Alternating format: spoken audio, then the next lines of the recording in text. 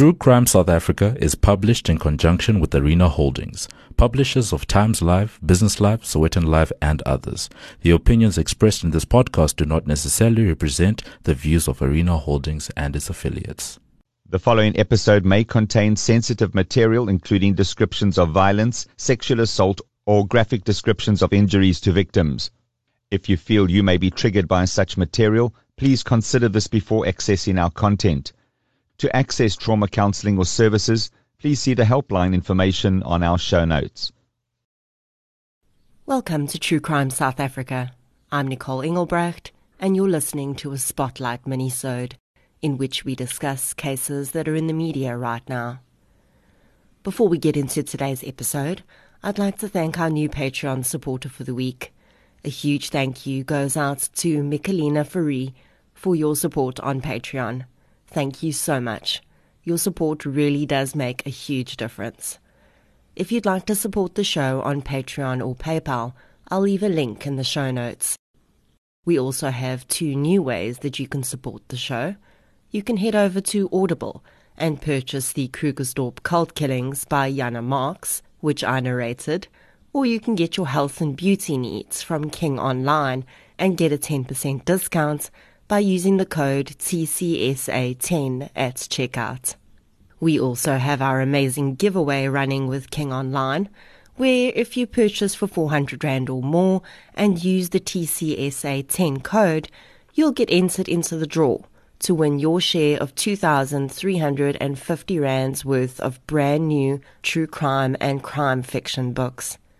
As always, any form of support is greatly appreciated, and it doesn't have to be financial. Sharing of episodes, inviting your friends and family to listen, and interacting on social media all go a long way to keeping the show growing and improving. I haven't done a minisode in a while, so when I started to look back at some of the cases that had made their way into the media in the last few weeks, I realized that I would have to pick and choose carefully. Probably one of the most highly publicized cases of the last few weeks has been the disappearance and murder of 35-year-old Yolandi Boertes. Yolandi had flown in from George to OR Tambo International Airport on the 26th of April when she went missing after communicating with her family that she was about to get into an e-hailing taxi. When Yolandi did not reach her destination and her family was unable to get hold of her, they raised the alarm. Yolandi was reported missing, and her missing persons poster was shared on social media. On the 4th of May, a father and son who were fishing in the Vaal River in Villiers found human body parts. Police were able to identify the remains as belonging to Yolandi Boertes, initially by a unique tattoo on her body. The public were naturally horrified. And then, almost simultaneously, news started to leak about a horrific discovery in a Kempton Park guest lodge. A guest had booked into the room on Saturday the 1st of May. Initially, the man was only supposed to stay for 1 night, and then he booked for the Sunday night as well. CCTV would show that no one else other than the guest had been in his room, but he had received a visitor outside of his room on the Sunday. The men had stood outside talking for about 40 minutes. The guest left the room for the last time on Monday the 3rd of May at 6 a.m. When the receptionist knocked on the door at 10 a.m. that morning to see if the guest wanted the room serviced, she received no response. She found the door unlocked, and when she entered, a gruesome scene awaited. The bedroom and bathroom sections of the room were spattered with blood. There was blood in spatters and small pools and smudges on the floor at the foot of the bed. And then bloody bare footprints led into the bathroom area, where it appeared that the blood had dripped into and around a hand basin, and a bloody handprint was on the tiles above the basin. There was a chair in the shower, and blood was spattered in there as well.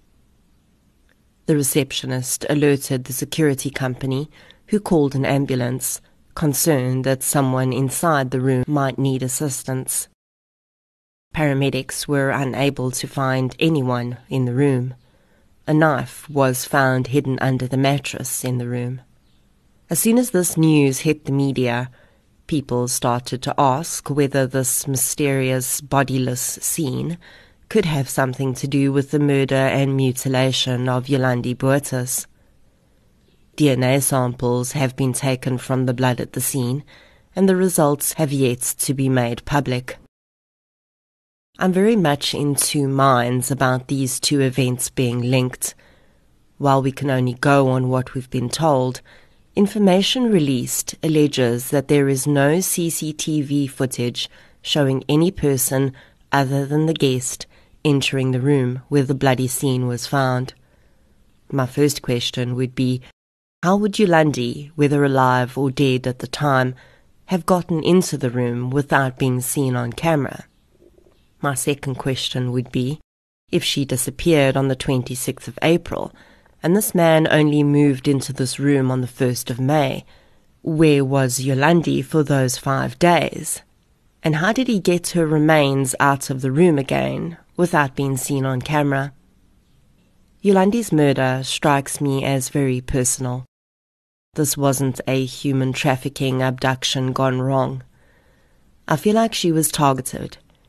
And when someone cuts up your body, and it's not part of some ritual for a serial murderer, which is not the case here, I feel like the person that did this wanted to completely eliminate every trace of Yolandi from the face of the earth. While we might think that it could only be an experienced killer that would be able to dismember a body, that is not always the case, and there have been cases in the past when first-time killers have chosen to dismember as a means of disposing of the body. Initially, we were told that she was in Johannesburg to visit her children. She lived in George with her current husband, and her children lived in Johannesburg with their father. This claim has since been disputed. This case has exploded on social media, with people attempting to not only find links between Yolandi's murder and the Kempton Park scene, but also with people digging into Yolandi's past and bringing up things that she was involved with at one time to fuel further speculation. Really, as far as pure fact goes, we know very little, and I'm not even going to get into some of the speculation that's happening on social media, because I don't think it's relevant or helpful. Yolandi's family, her children, her husband, her mother and her sister are currently dealing with the most horrific set of circumstances they will likely ever experience in their lives. Not only have they lost their loved one, and not only do they have to acknowledge that her death was horrific and dehumanizing, but now they also have to deal with the onslaught of speculation on social media. Whether or not the scene in Kempton Park is linked to Yolandi's murder, can you imagine her children having to see those pictures shared everywhere and wondering whether that really is their mother's blood? And then the speculation about her past and how mistakes she may have played into this.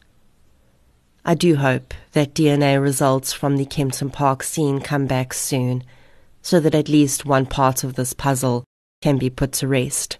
And then I certainly hope that Yolandi's murderer is found, and very soon, because there is a human being out there that has committed a horrific crime, and they are walking the streets.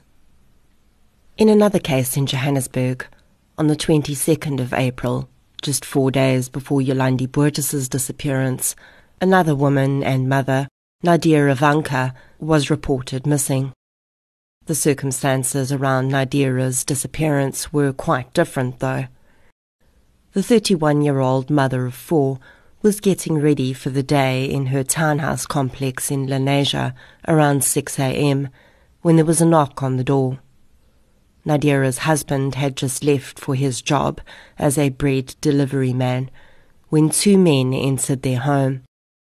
Nadira's two older children, aged 9 and 7, would later tell their grandmother and police about the struggle that had ensued. The men had struck Nadira, and the two older children had fought ferociously to try and protect their mother from the punches and kicks being rained upon her. The men turned on the children and beat them both, strangling the 7-year-old boy until he was unconscious, and beating the 9-year-old girl until she too lost consciousness. When the girl came to, her mother and the two intruders were gone. Her 1-year-old sibling was screaming on a bed with a pile of clothes on top of him, and her 7-year-old brother was still unconscious. Her 3-year-old brother had slept through the entire ordeal. The girl grabbed her youngest sibling and ran 2 blocks to her grandmother's house. This little girl is an absolute hero, and so is her brother. Firstly, being so brave to try and defend their mother against 2 grown men, and then when she was left all alone, to run with her youngest sibling 2 blocks to her grandmother's house. Nadira's family members immediately descended upon the home and found her car missing. Nothing other than Nadira and her car had been taken. A missing persons report was made, and police started to investigate what was clearly a forced abduction. Nadira's family took to social media, advertising a reward for any information leading to the recovery of the woman. Not long after the reward was announced, someone came forward with information. The woman said that she believed her husband had something to do with Nadira's abduction. The woman's husband, Lucky Mshubi, was a security guard at the complex that Nadira and her family lived in, and she said that he'd been behaving very strangely in the last few days. On the 27th of April, police descended upon the Mshubi home in an informal settlement near Lenasia, and Mshubi quickly admitted his involvement and then directed police to a shallow grave in his garden. In this grave, police found the body of Nadira Vanka. Her family were informed of the tragic discovery, and her sister would tell IOL that Nadira had actually made dinner for the security guards at her complex on a regular basis. She had fed her killer. Mshubi gave up the name of his accomplice, Thabo Mambila, but the man would remain on the run until early May, when he returned to the area. A crowd of locals recognized the man and began to assault him. Police arrived, intervened and arrested him. He was treated in hospital under armed guard and then appeared in court, where he declined to apply for bail. The state believe that Mshubi was the mastermind behind the crime, and the motive may initially have been robbery. At this time, it is not publicly known when and how Nadira died. She may have succumbed to internal injuries or head injuries from the initial beating at her home. Both perpetrators are due to appear in court on the 23rd of June. This case is just absolutely horrific. These 2 men are extremely dangerous, and they had no qualms about almost killing 2 children. I do hope that if found guilty, they'll receive the harshest sentence possible. I'll keep an eye on this one and keep you updated. In the Eastern Cape, an ongoing trial has revealed that a self-confessed serial killer and rapist appeared in court in clothes belonging to one of his victims. 28-year-old Zolisi Sojada has been dubbed the Kumbu Facebook rapist after he lured several women by using a fake Facebook profile under the name Neo Jerry. The crimes, committed in 2017, include 3 murders and 6 rapes. Sojada pleaded guilty to the murders and showed police where he left his victims' bodies, but has pleaded not guilty to the rapes. Sojata was arrested in 2017, and after many delays in his trial, the main charges are only being heard now. His modus operandi was to befriend women on Facebook using fake photographs and send them money to meet him in his hometown of Khumbu. When the woman arrived, he would let them know that he was busy and that he'd be sending someone else to collect them. This was allegedly to explain the fact that he looked nothing like the photographs he'd sent them. Of course, it was Sojata himself collecting the woman. This MO is said to have led to the rape of 6 women and the rape and murder of 3. The mother of one of his victims recently recounted in court how she'd received a ransom demand from Sojata when he had taken her daughter. Her daughter had phoned her in the middle of the night, crying and begging her mother to send 3,000 rand so that the man wouldn't kill her. The terrified mother had taken out a loan and deposited the money in the man's bank account, but when he did not release her daughter and she heard nothing more, she went to the police. She was informed that the body of a woman had been found that very day. The mother was taken to the mortuary to identify the body, and it was indeed her daughter. She noticed that her daughter's shorts and shoes were missing. When police later showed the woman photographs of the arrested suspect, he was wearing her daughter's clothes. He even made his first court appearance wearing them. The man was initially arrested with his 21-year-old girlfriend. At the time, she was charged with possession of stolen property, as many items taken from the victims had been found in their possession. In the newer articles, there is no update about the woman's involvement or current legal status. It is, of course, entirely possible that the woman had no idea where all the property was coming from, as we've seen on many occasions with the partners of serial killers. In his initial crimes, Sojata would rob and rape his victims, sometimes holding them for several days before releasing them. Then he progressed to murder, and he would kill at least 3 women before he was apprehended. I think this case underpins how easy it is for people to be fooled by social media profiles. Sojata would likely have presented himself as a successful, perhaps well-off man, and he spent time grooming these women and forming a bond with them through messages before he invited them to visit him. For many of these women, it would likely have seemed no different from meeting someone online and going to visit them for the first time. He knew, though, that if he pitched up at the meeting looking entirely different from the photos he'd used, his victims would not go with him, and they would immediately smell a rat. So he used the "my friend will pick you up" ruse. This isn't the first time I've heard of this trick being used by social media predators. In one case in the UK, an adult male posed as a teenage boy to lure in a young girl. When he set it up to abduct her, he told her that his father would collect her from her house. Sadly, the young girl was lulled into a false sense of security and had no idea that the man she got into the car with was actually a sexual predator, and the good-looking young boy she'd been flirting with online did not exist. Although Sojata has acknowledged guilt for the murders, I really do hope that he's found guilty of the rapes as well. I'll keep an eye on this one and keep you updated. And that is your Spotlight mini-sode for the week. Before I go, I'd like to introduce you to a true crime podcast that I'm really enjoying at the moment. Red Rum True Crime is a victim-focused true crime podcast, and host Grace does a phenomenal job of telling these stories. In case you're wondering, Red Rum is murder, spelled backwards. Here's Grace to tell you more about her podcast.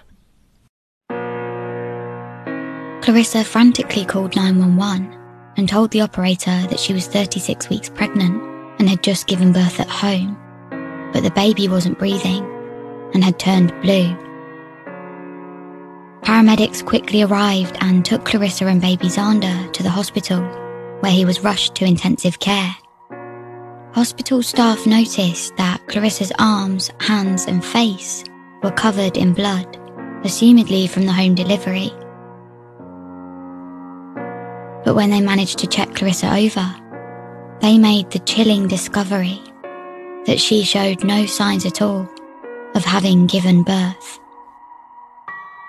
Red Rum is a podcast focusing on the true victims of crime. Search Red Rum True Crime wherever you get your podcasts. I'll leave a link to the Red Rum podcast in the show notes. I do hope that you enjoyed your Spotlight minisode for the week. If you did, don't forget to follow us on the platform you're using to listen right now. You can also follow us on social media. We're on Facebook, Twitter and Instagram. I'll be back next Friday with a full case episode. Until then, as always, thank you for your support, and I'll chat to you soon.